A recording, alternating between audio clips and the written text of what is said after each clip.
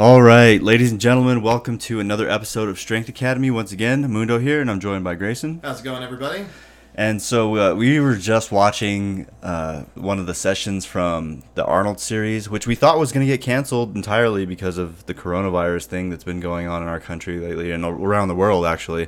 But yeah, like, what were your thoughts on like the competition? Well, I just I had to think it was kind of funny that maybe 3 weeks ago, my prediction was that this wasn't really that big of a deal and no one was going to have any sort of change to their daily life. Sure. But apparently people are just stockpiling toilet paper now. So, Yeah. I mean, they shut down spectators at the Arnold. I think they canceled Junior Worlds. I'm really interested to see, what sort of travel restrictions happen in regards to Pan Ams. Yeah, I was concerned about Masters Nationals because, like, if you have a bunch of, like, of the older population that's being affected by this virus, and then you stick a bunch of Masters, like, older people in a venue, like, all together in Florida, was, I don't know, maybe it's not such a great idea. Yeah, well, I mean, I just saw this morning that I guess Florida's got its first confirmed case on the East Coast. Okay. So Yeah. we got to keep an eye on those sort of things. Definitely disappointing that everybody who forked out all that money to go to the Arnold didn't really get a chance to do the whole experience with the expo. Right. But I don't know. I hope everybody's okay. It seems like it kind of shut down because there were the two bronze level events, the Rogue Invitationals, that were happening at the Arnold. So Right. there was the American Open Series, and then there was this small international meet. Oh, I see. So it really cut down the men's. I think there were only 4 men in that session. It was Kane Wilkes who put up I think a 225 clean and jerk, and then a couple other guys from Austria. And but yeah, so not a whole lot happened in that session. But just as we started recording, it just ended the Rogue Invitational, so the bronze level event for the women just wrapped up, and that had a lot of really, really great lifting in it. We had Jenny Arthur, Maddie Rogers, Sarah Robles, Mary Lappin, Maddie Sasser, all kinds of really good lifting there. Basically, this is the last chance for people to jockey for that Pan Am positioning. It's the Olympic spots. Proof of fitness, and then the Olympic spots. Yeah. So the exciting news coming out of this is that, according to one JP Nicoletta narrating or commentating on this, he said that with Maddie's performance here, she did successfully weigh in at 87, which means that with the total she made, and this being the second meet that she weighed in at 87, it's now essentially locked in that she will be headed to the Olympics. Yeah, even though Jenny outlifted her. Yes, so despite Jenny Arthur, let's see, so Maddie Rogers at this meet totaled 236, and Jenny Arthur totaled 247. So despite having the lead in the total, Maddie has more competitions. Right. And thus her Roby points are just a little bit higher.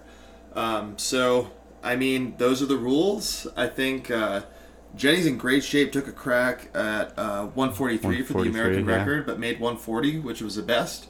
So I think... I'm excited to see what she does at Pan Am's. Like, you're disappointed because, like, you want the person with the biggest total to go. Right, yeah. But also, part of it is that you have to do those meets and accumulate those points. Well, you know so, what I mean? I know, looking at that scoreboard, Jenny is the best 87. Unfortunately, and fortunately for Maddie Rogers, she gets to the Olympic spot because she has more Roby points, and that's how we're dividing up who goes to competitions now. So it used to be a little different. Aren't just fixed to that one weight class. Yeah, so exactly. She earned her Roby points in a different class in the 71s. It's just like CJ Cummings. He earned a bunch of Roby points leading up to this Olympics through junior nationals, junior world championships, and all the other world championships that he was participating in, and all the other things leading up to it. Even as a junior, he's still vying for these Olympic spots because he has all those Roby points that are going toward it. Well, yeah, I mean, if you're a tremendous lifter at the junior level, and you're doing well enough to do well in senior competitions as well, you've basically got double rugby points because you've got Worlds and Junior Worlds. And, so I think it's safe to say that he's a shoo-in. We'll have to, now that this is kind of done, I mean, we'll have to see what happens at Pan Am's, but we can kind of start trying to get a list together and see if we can project out who Ella's definitely going. One of the things that I was super, super impressed with was a friend of Consuelo's, Mary Lappin. She really pushed Sarah Robles in the clean and jerk today. Yeah, she really did. It was super, super exciting to watch. So Mary opens at 148. Sarah opens at 150. They jockey around a little bit. They use up all their changes. Sarah comes out for 155. Mary comes out for 156. Sarah comes out for 160. Misses. Mary comes out for 163 and is 2-1 called for a press out on the 163, which I'm not going to look it up now, but I'm pretty sure that would have broken the American record clean and jerk. And that was just a lot of fun to watch. Yeah, it was really close. She's definitely an up and coming, she's gonna, as soon as her snatch numbers meet anywhere close to those clean and jerk numbers, it's gonna be really awesome to see what she can do and to see if, I think that it's safe to say that after this Olympics, there's only going to be one super to watch, and that's going to be Mary Lappin, I think. Oh, wow. She's definitely on the way up. Really, really strong performance there. So that was really fun to watch. I'm sure it's going to be on the USAW Cash. It's kind of fun watching these mixed sessions. It's nice to see, all the different weight classes all kind of competing together. This one ranged from 64 all the way to super heavyweight. It was pretty cool meet. Yeah, I was wondering if anybody knew that if these are archived on YouTube, because they're easier to watch on YouTube than USA's weightlifting website is terrible. It's very bad. Yeah. It's real hard to navigate. A lot of the stuff is kind of I don't know. It feels disorganized to me. It's organized, but in a way that nobody understands. Right. Yeah, there you go. I'm not sure that it's going to be on. This one might end up on YouTube, but I know for sure that all of every AO series session live stream is archived on the site. Oh, okay. Somewhere. Yeah. Yeah. Cats are meowing. Why are you mad? Okay, sorry guys. But yeah, so check it out on the USAW site, or maybe type it into YouTube. Rogue Invitational Women's. It was definitely a really good session to watch. I'm excited for Pan Am's. Everybody looked like they're in great shape. I think Sasser solidified her spot. Everybody's kind of locked in. So it's going to be a really good time watching everybody get ready for that, as long as all international travel is not permanently shut down. Right, yeah. So yeah, I'm still... So I'm retracting my... it's probably nothing, and I'm upgrading that to just wash your hands. And stay home if you're sick, for goodness sakes, people. Yeah, we already did a whole show about this, but stay home if you're sick. So that was kind of our little recap of the exciting stuff happening at the Arnold there. But let's see. So we've got Masters Nationals coming up. Masters Nationals is coming up in April. Yep. And it looks like we've got 3 for sure, and maybe a 4th headed out there. Looking forward to you guys going down to Orlando and kind of knocking that stuff out. Like I said, I was kind of concerned about if Masters Nationals is still going to go on, because it seems that the virus that's going around is affecting older people more fatally than younger people, if at all immediately young. But having a bunch of the older population in a convention center or a hotel building with international travelers and other travelers from around the states, I don't know if that's going to be a good idea. Yeah, it might be canceled, or it might just be complicated. I know that they were having at the Arnold, everybody had to fill out a I don't have coronavirus sheet to verify their health. And how would they know if they had it or not? Well, yeah, they're not medical professionals. It's mainly that I'm not coughing and I don't feel sick, but I know that they were having to fill out some paperwork for that. I'm not really sure. It's gonna be kind of interesting. Yeah. It's not an extinction level event, but it's definitely something worth watching. But yeah, so we were both kind of doing a little bit of deload this week. Everybody at the gym is kind of gearing up towards a meet that's coming up the week before Masters Nationals, so on the 11th of April. So as we're kind of getting into this heavy phase of training now, it's really good to see some of the technique improvements starting to show up. Yeah. One of my favorite things is when you start finally letting them kind of hit the gas a little bit, because you can see that things are looking sharper, and you can see that positions are getting a little bit better, or they're moving a little bit faster, but you never really know if it's taking hold until you get outside of 85%. Right. Because let's be real, 80% should be a weight that you never miss, right? 80% should be a pretty easy lift to do. Yeah. You can probably double or triple 80%. Your technique should be sound enough that that's a pretty consistent level. Right. But once you really creep outside of that 85% range, you get to see if some of the positions that you were having people work on and that sort of stuff really start to stick. Right. And it kind of gives, as a coach, it's nice to have that moment where it's like, oh, okay, this worked. This is definitely working. So that's been my highlight of the week, is just seeing in the first really heavy part of the training cycle, seeing all of those little things that I've been having people work on kind of start to click a little bit. Right. So that's pretty exciting. Let's do weekly highlights. What was your highlight of the week? My highlight of the week, it was watching some of the lifters attempt their double, or their above the knee hangs, their doubles, for almost near max lifts. A lot of them were hitting 90% and some of them 95% of their lifts, and they were doing it for a double from that hang position. So I thought that was real impressive. A lot of them were getting some really solid lifts in as far as squats go too. Some of them were getting pretty heavy, pretty close to hitting PRs, and getting to that range of they're going to start breaking past some barriers. So those are the highlights for me. And there was a couple people that stand out to me, but there was quite a bit of progression across the board. So I thought it was a really good week for the whole team in general. But for me, the highlights were watching some of the doubles. Some people snatched doubles that were 90% or a little bit better, and then some people were cleaning their almost 90% for doubles and stuff like that in the hang position, which was good. It was good. Yeah, definitely a good week of training there. So just a little segue. We're gonna do we'll do a little self-advertisement. But if you are listening and you're in the Albuquerque area, please always feel free to drop in. Everybody's always allowed to come by, check the gym out, have a conversation with us. Yeah. And we'll try putting this right in the middle here. But if you're listening on iTunes, go ahead and give it a rating. Ratings and reviews are really helpful for making sure that people find this podcast. So if you think there's something valuable there, tell a friend or share it or write that review. That would be really great. Yeah. But we yeah, would so appreciate it.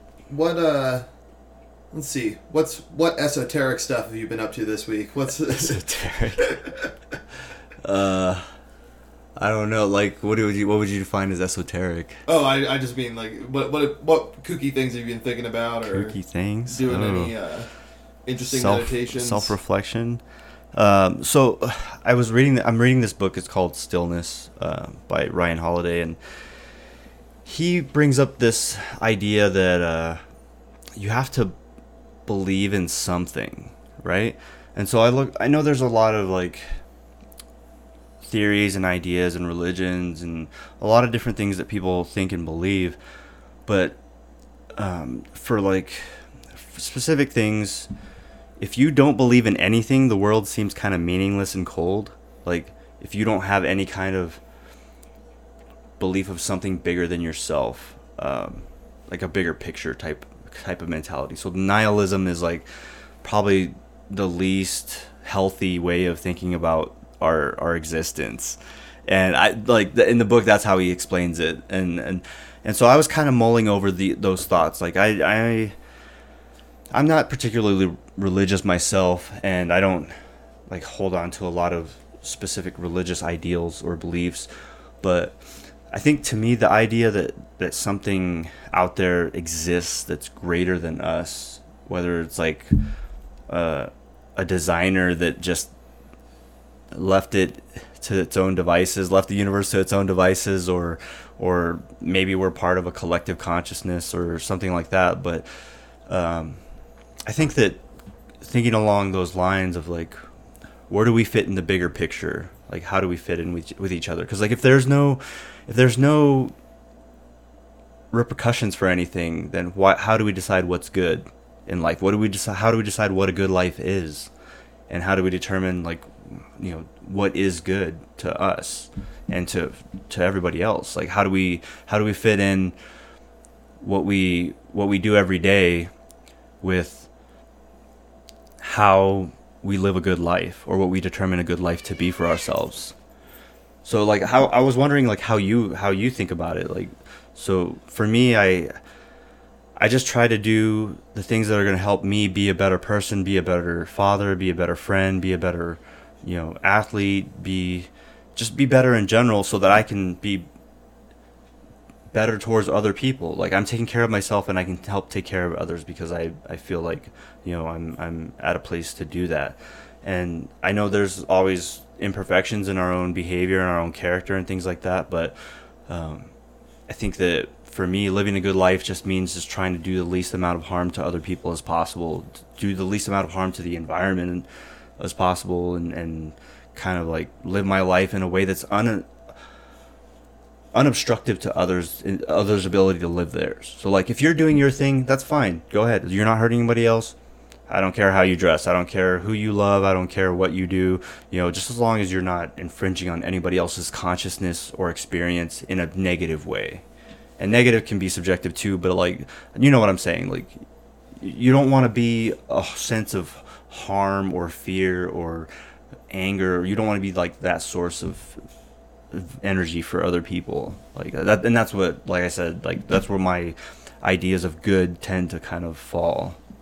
Yeah, and I think how your actions affect other people is a really good kind of moral framework. Recognizing that everybody probably feels the same way about certain things that you do. So if you don't like being disrespected for no reason at the grocery store, you shouldn't.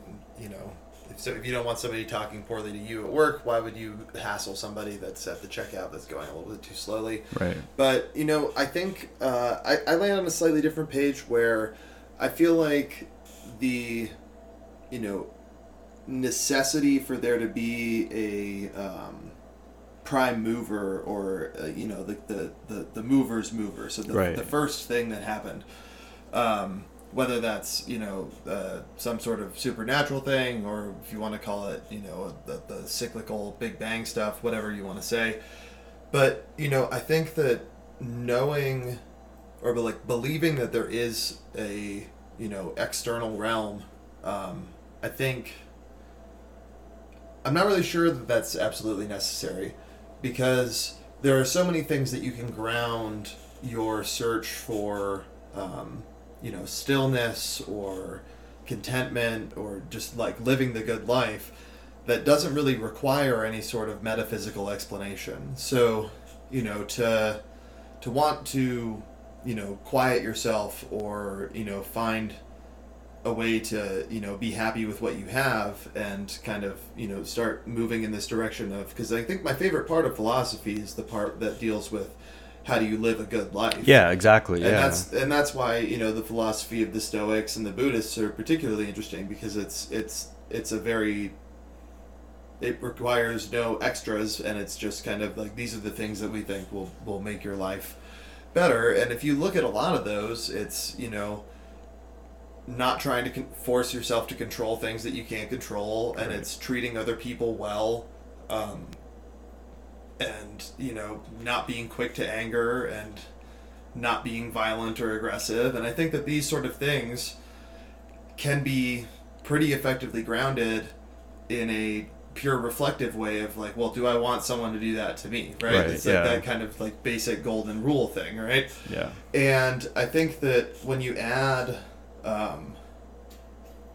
I think anything else about the origin of consciousness or our species or how we ended up here is just a and added Right. on. It's don't treat people poorly and God created the universe. Sure. But I think that it's an extra. I Right. think it's going an extra step further than you need to.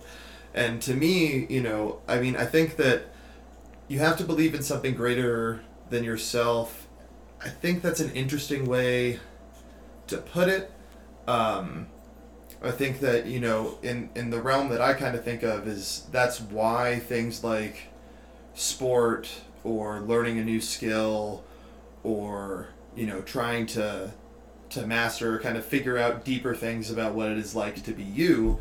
I think that, believing in something greater than yourself could just be a quest for self-overcoming, being the best you that you can, Yeah. or figuring out what it's actually like to be you.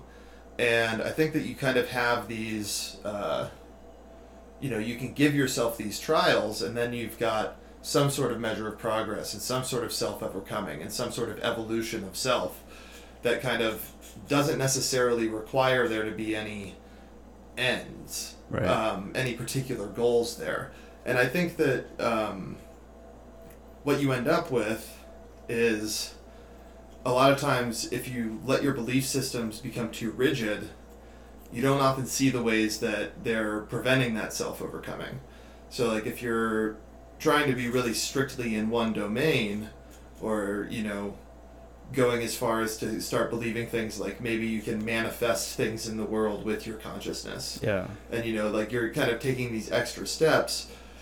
I kind of look at it as like that might be sort of just kind of missing the like base level day to day. Yeah. Because I think that if you're shifting attention away from where you are now and what you're trying to do, and having these sort of things like goals and aspirations, or people you care about, and you're always distracted by the thought of what comes next, you're not really there yet. Yeah.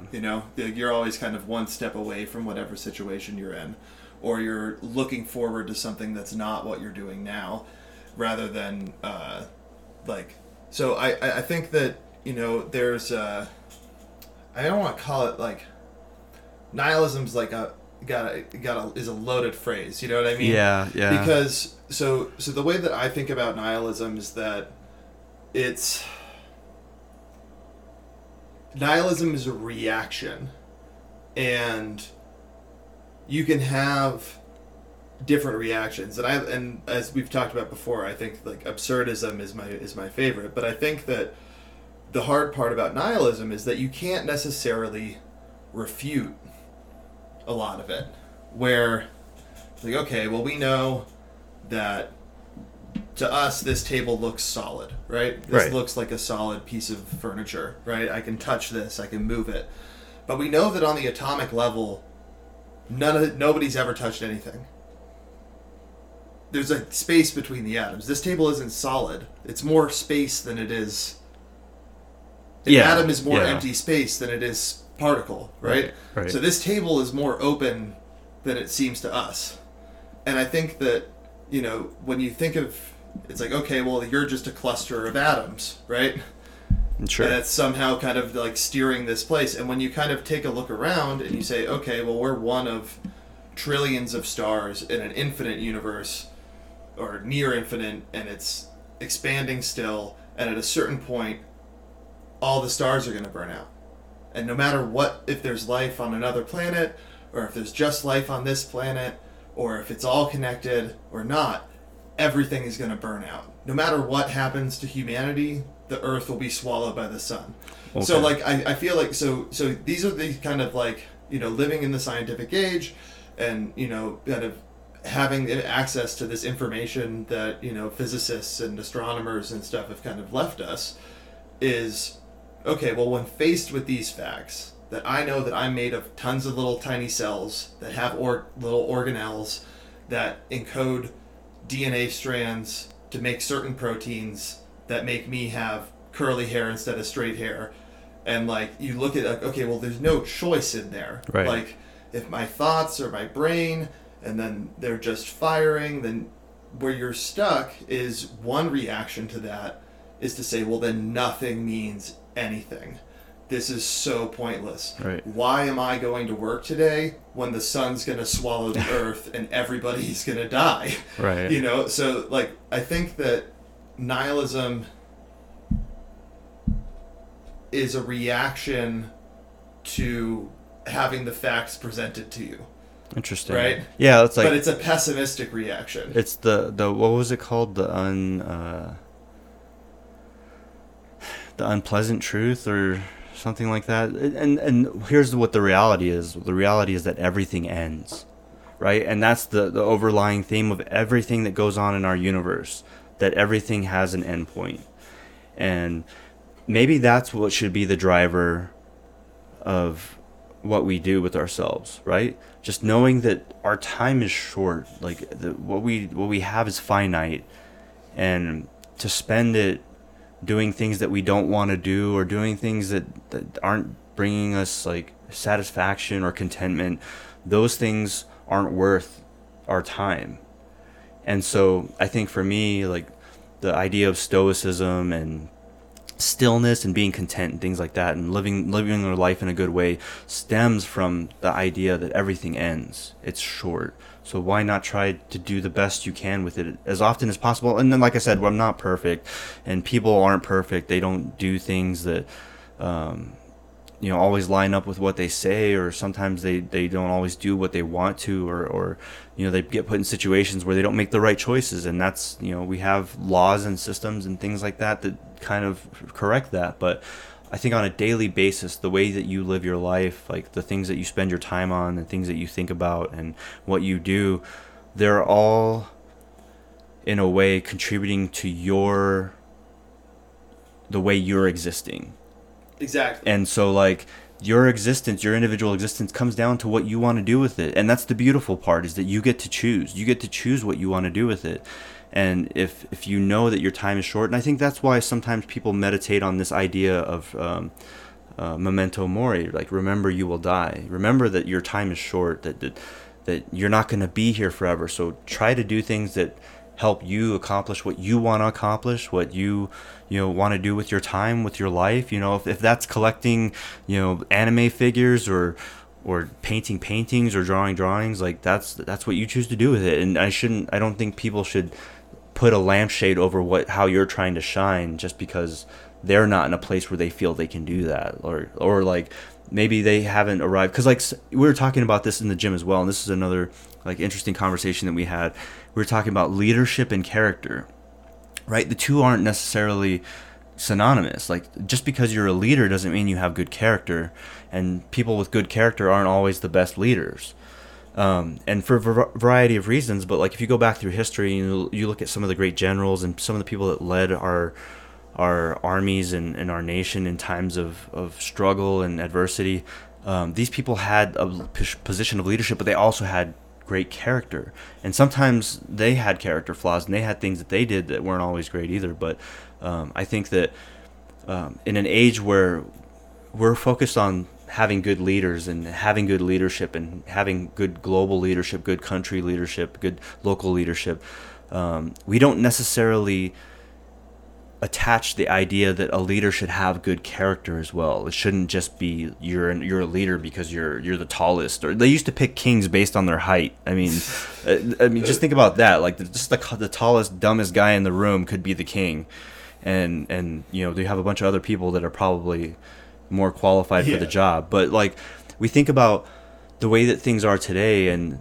I think that people who are in leadership positions should have good character too. Like, is that too much to ask, or of people that are in charge of things that affect the rest of other people's lives, that they shouldn't they have good character too? Well, I mean, theoretically, I would say no. Of course, that seems like a pretty reasonable thing to do. But then, if you take that little step back, you're like, well, but practically, I don't know if we have a surplus of good character running around. Yeah. But, so I think that, but that idea of, the things that we consider to be good character, and things that qualify people for leadership, is one of those things that we can see wide swings in what was considered right.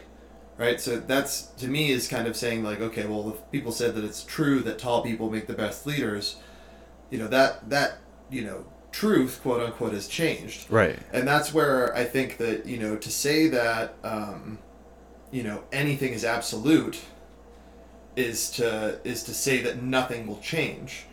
And I think if there's one thing that we know, like you said, it's that everything changes. Yeah. Everything will change. So what we consider to be virtue now might be considered vice in 600 years. That's so I think true, that, yeah. And that's one of the things that can kind of lead people to that, despair of like, okay, well, even the things I believe 5,000 years ago didn't even exist. Like, right. Yeah. It's like, okay, well, if I'm, a part of this order or philosophy, none of that was real for 99% of our existence as Homo sapiens on the planet. So, like, to say that we have any access to anything that's considered true, because even when you look at science, it's never settled. Right. Everybody's always researching. Right. They're always testing theories. They're always retesting theories, and trying to poke holes in the things that we think we already know. Exactly. So and I think that's where that nihilistic despair comes from, is just like, okay, there's no consistency. I recognize that this is historical and everything is contextual, and there are different, we have access to know about all these different cultures, and all of them have radically different ideas of what moral activity is, with the exception of like, don't kill anybody. Yeah. But the question of who counts as anybody is really different between societies. So like if you're in like a warring tribe, it's like, oh, don't kill anybody, but those aren't people. Those aren't the anybody we're talking about. We're talking about your family. We're talking about tribe. our people. So you've got all of these different things, and radically expanding and contracting notions of what is good, what is evil, and those things are always in flow. Yeah. So I think it's wrong to say that there isn't.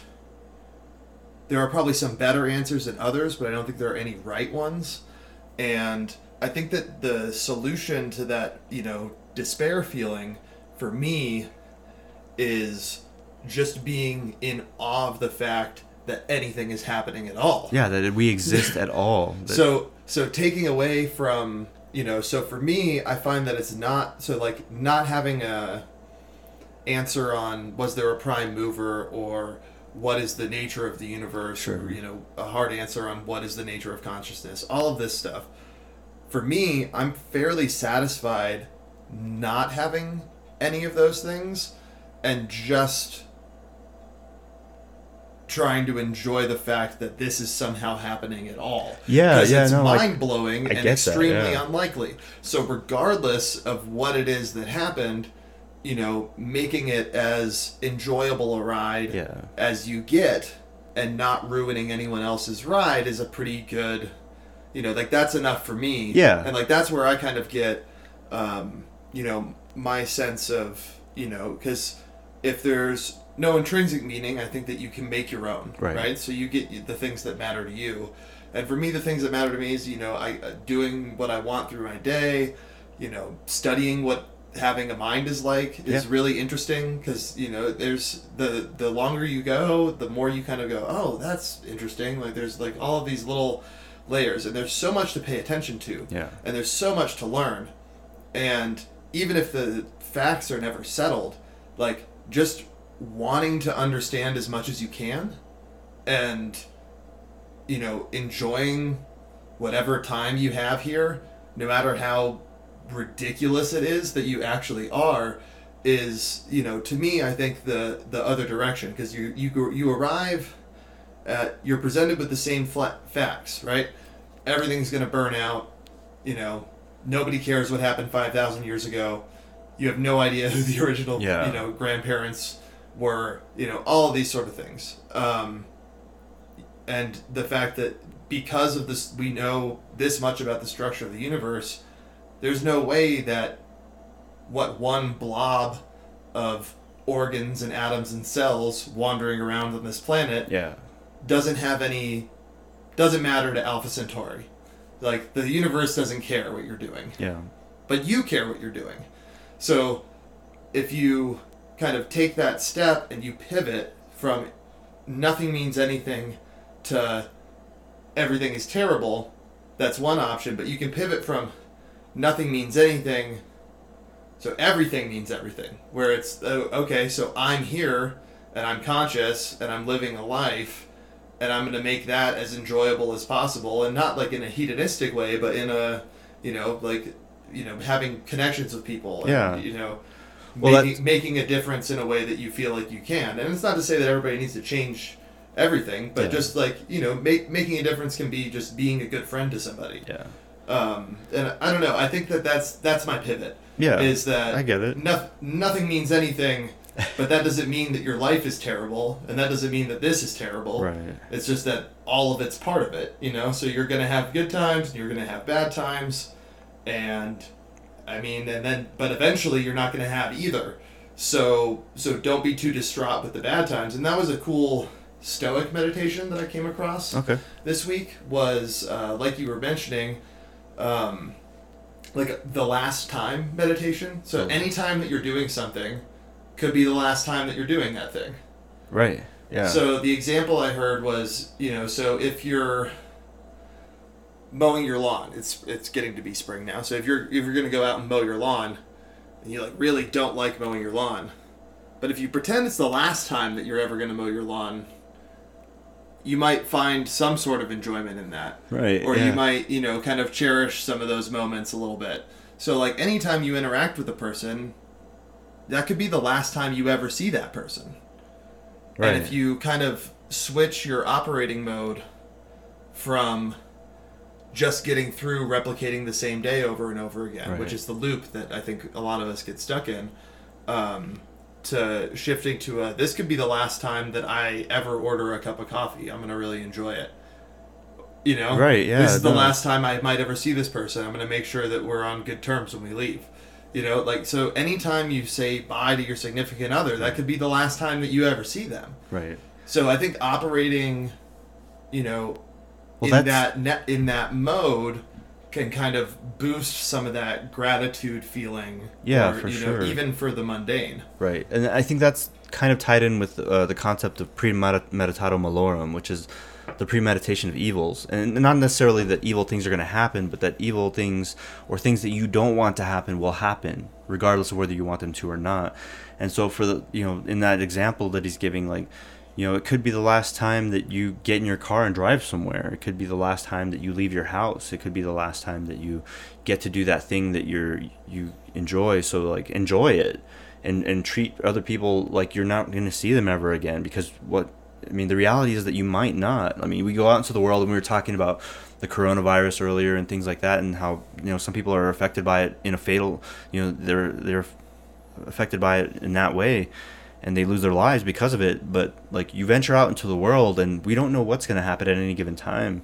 So, when we treat other people unkindly, we treat other people like, they don't matter, or we treat ourselves like we don't matter. We treat ourselves unkindly. We're doing ourselves a disservice, because what if it's the last time? You don't get a second chance, like if something happens to you. So maybe it's better to live in a way that's just in line with that, and doing the things that you want to do, and being good to other people, and being, the best person you can be for yourself as well. So that way, when you do venture out into the world, it's not in a negative way. It's not in that way that's causing other people harm, or anything that you wouldn't want to bring on yourself either, right? Yeah, this is something that I'm kind of curious about, but like, do you think a lot of people, like, I don't know, I kind of think about the fact that I'm going to die every day. Like, and it's not in like I'm not like brooding over it. Yeah. But like, it occurs to me at least a few times a day.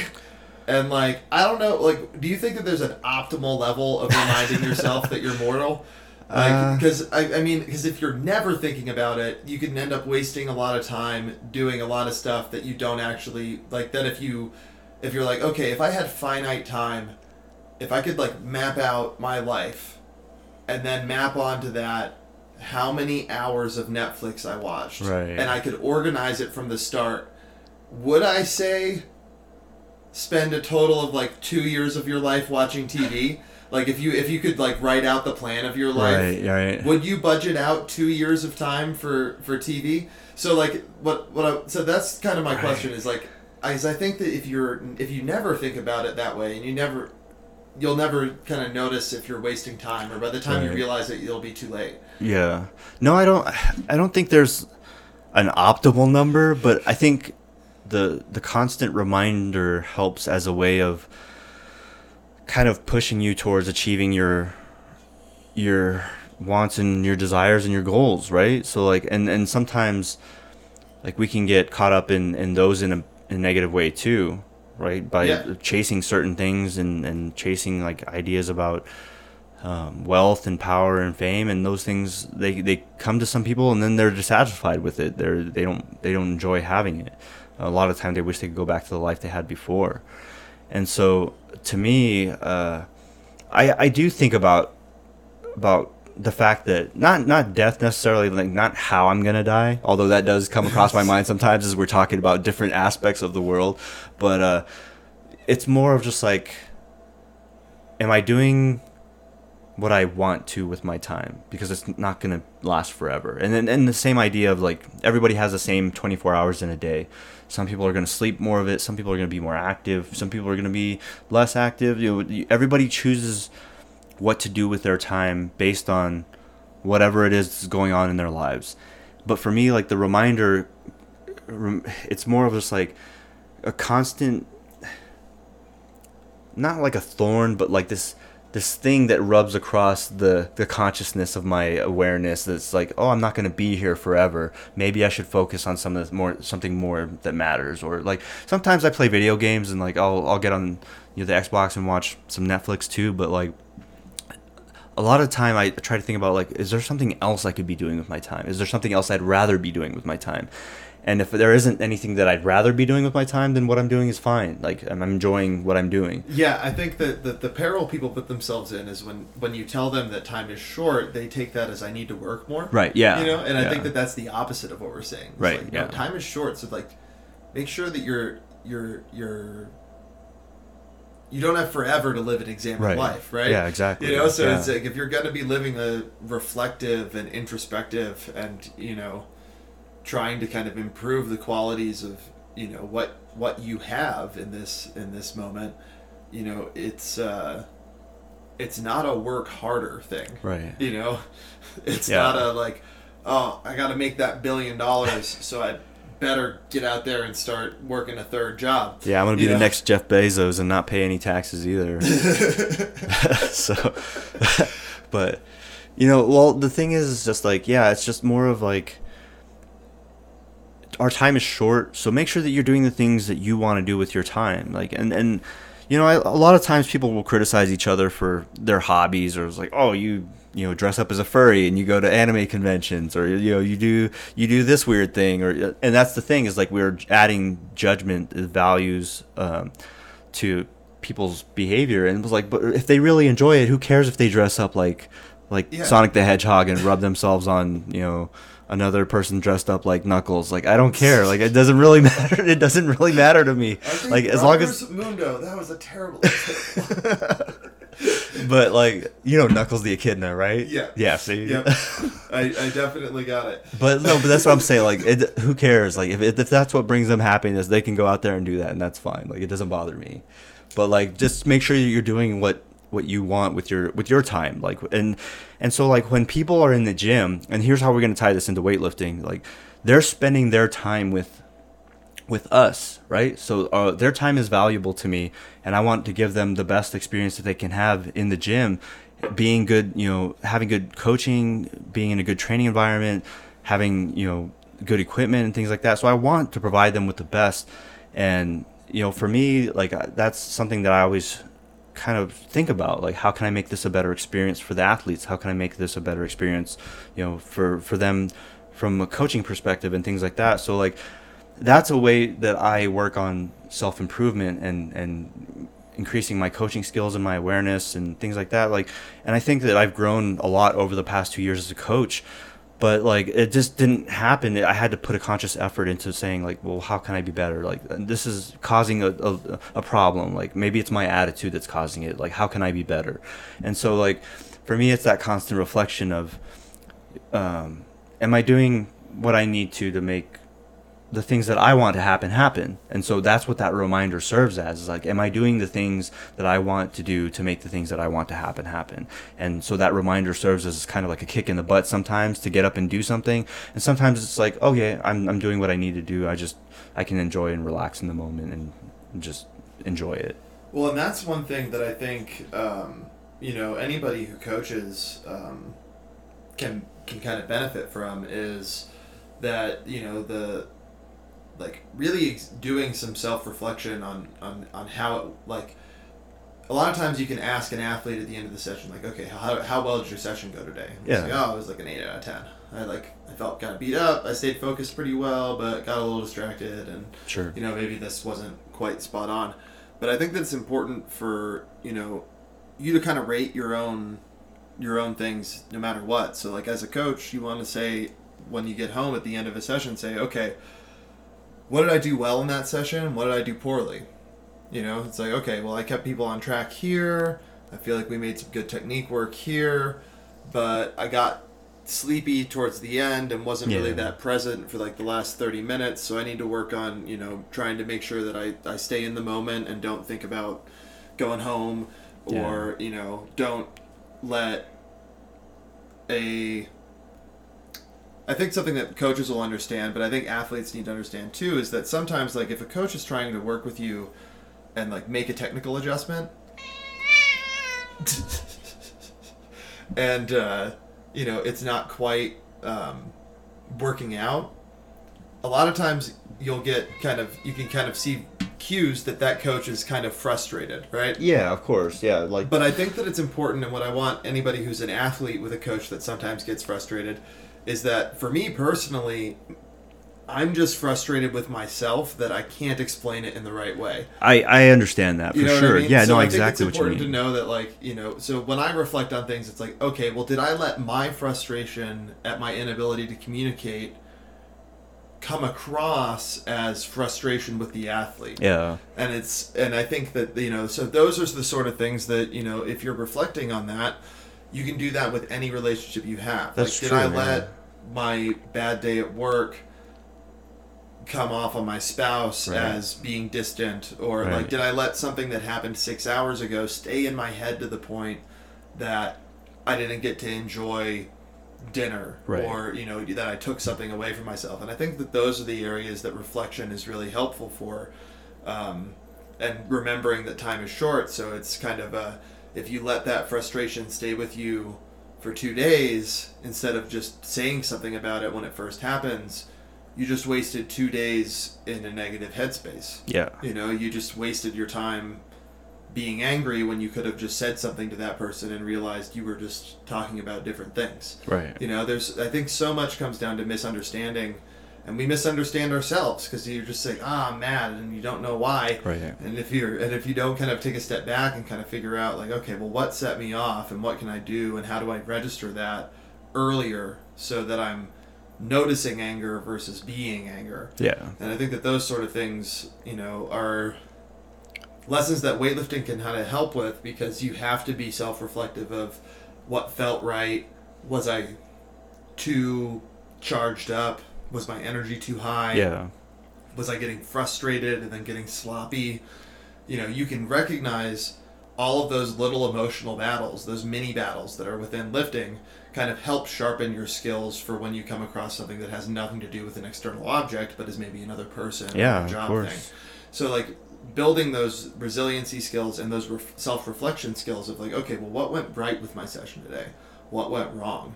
Where do I know that I am doing, like, I just don't warm up as well as I should, and I know it. And every time you finish, you're like, man, I just know that I could have done better if I had done something else. Yeah.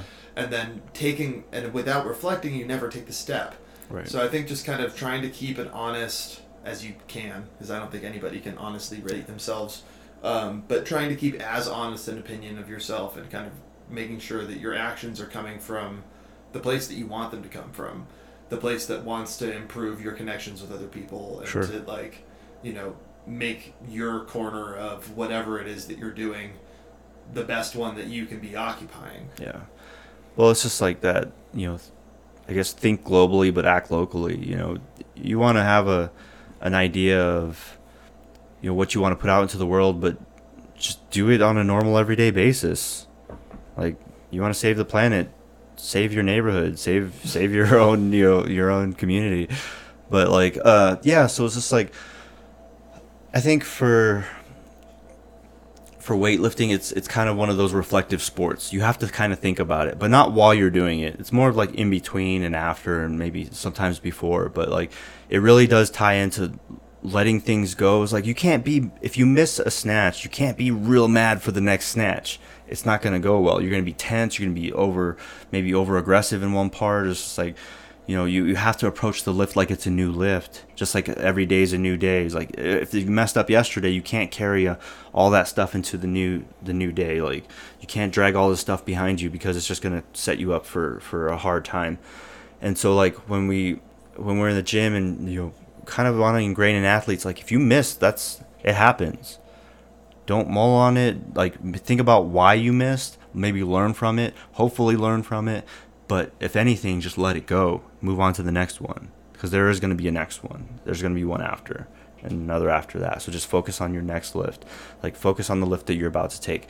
So like, I think that kind of ties into like meditation, reflection, and things like that too, because like, it helps you kind of filter out those things. Just like, why am I upset about this? Like, why did I act that way? Why did I do this thing? Or why did I say this thing? And so you can be reflective about your actions and your behavior, and it helps you improve in the future. But like, beating yourself up and the way that people talk to themselves is really important too. Like, how you talk to yourself. Like, treat yourself with kindness, folks. Like, people are terrible. Yeah, I was like, you should really be like your own advocate. Like, you should be in your own corner. If you're messing up and you think you're a failure, like, you should probably reevaluate. You're not a total failure. You're winning, just not in a great way. So you need to readjust some of the things that you're doing, maybe, or the way that you're thinking about stuff. But like, when people talk to themselves, especially like in the gym, like, I always wonder what people are thinking about sometimes. Like, I'll look at them and they'll just be sitting there and kind of, I know they're mulling something over, but I don't want to interrupt that process. But sometimes I wonder, like, what are they thinking about? Like, are they thinking about weightlifting? Are they thinking about, if they left the light on in the car, or is the door unlocked at home, or did I leave the oven on preheat? Like, what kind of things do people think about in between their lifts, or are they thinking about lifting? So like, to me, that's always an interesting kind of perspective that I have. I can tell you from my end, I try to remain in like that zone of, this is what I want to try to be doing. Yeah. But every now and then the bar gets to the knee and you're wondering how long it'll take you to cook spaghetti, and like, you're like the pure random onslaught of thought is so interesting to me, where it's like, why am I thinking about this? Like, what? Yeah. Where did that come from? Right. And I think that, like, lifting is a perfect example of where being able to kind of reduce some of the chatter in between your sets is really helpful, because I don't know, I think we've all been there, but I'll just have random things playing out in my head, and just out of nowhere and at inappropriate times. It's just like, okay, you're trying to do a jerk dip and drive. Don't remember like what year this album came out. Like, why are you thinking about the song right now? And that's where I think, I don't know, I think that's one of the things that I'm so curious about, is like just the fact that you can do a behavior that is inexplicable to you, where when you look back on it, you're like, why did I do that? Why did I think that was even close to a good idea? And the fact that is possible is just as mind-blowing as the fact that we're here. Yeah. Because like, how is it that you can reflect and feel like that person that was you 24 hours ago was just so far detached from where you are now? Like, it's that power of regret where you're just like, what was I thinking? Right, yeah. Well, I mean, you were there, right? Yeah, you know, you were there. I mean, you were part of it. So I think that's really curious that, whatever it is that the brain is doing can lead you into thinking and doing contradictory things at the same time. Yeah. Like, that's just wild. The brain is a fascinating thing. I think we're going to conclude with that, though. So, yeah, it's just a little bit of self-reflection and tiny bit about weightlifting, but more about some philosophical aspects that we've probably been mulling over for the past week. And we hope that you've gotten something out of it. And if you have any questions, you can always email us at asaweightlifting@gmail.com. Not about advertising, though. I don't care about like any of that stuff, so don't send us any advertising emails. But Instagram at Albuquerque Strength Academy, and we'll be happy to answer any questions you guys got. But until next time, do you have anything to add, Grayson? No, guys, have a good one, and stay focused. All right, y'all. Happy lifting.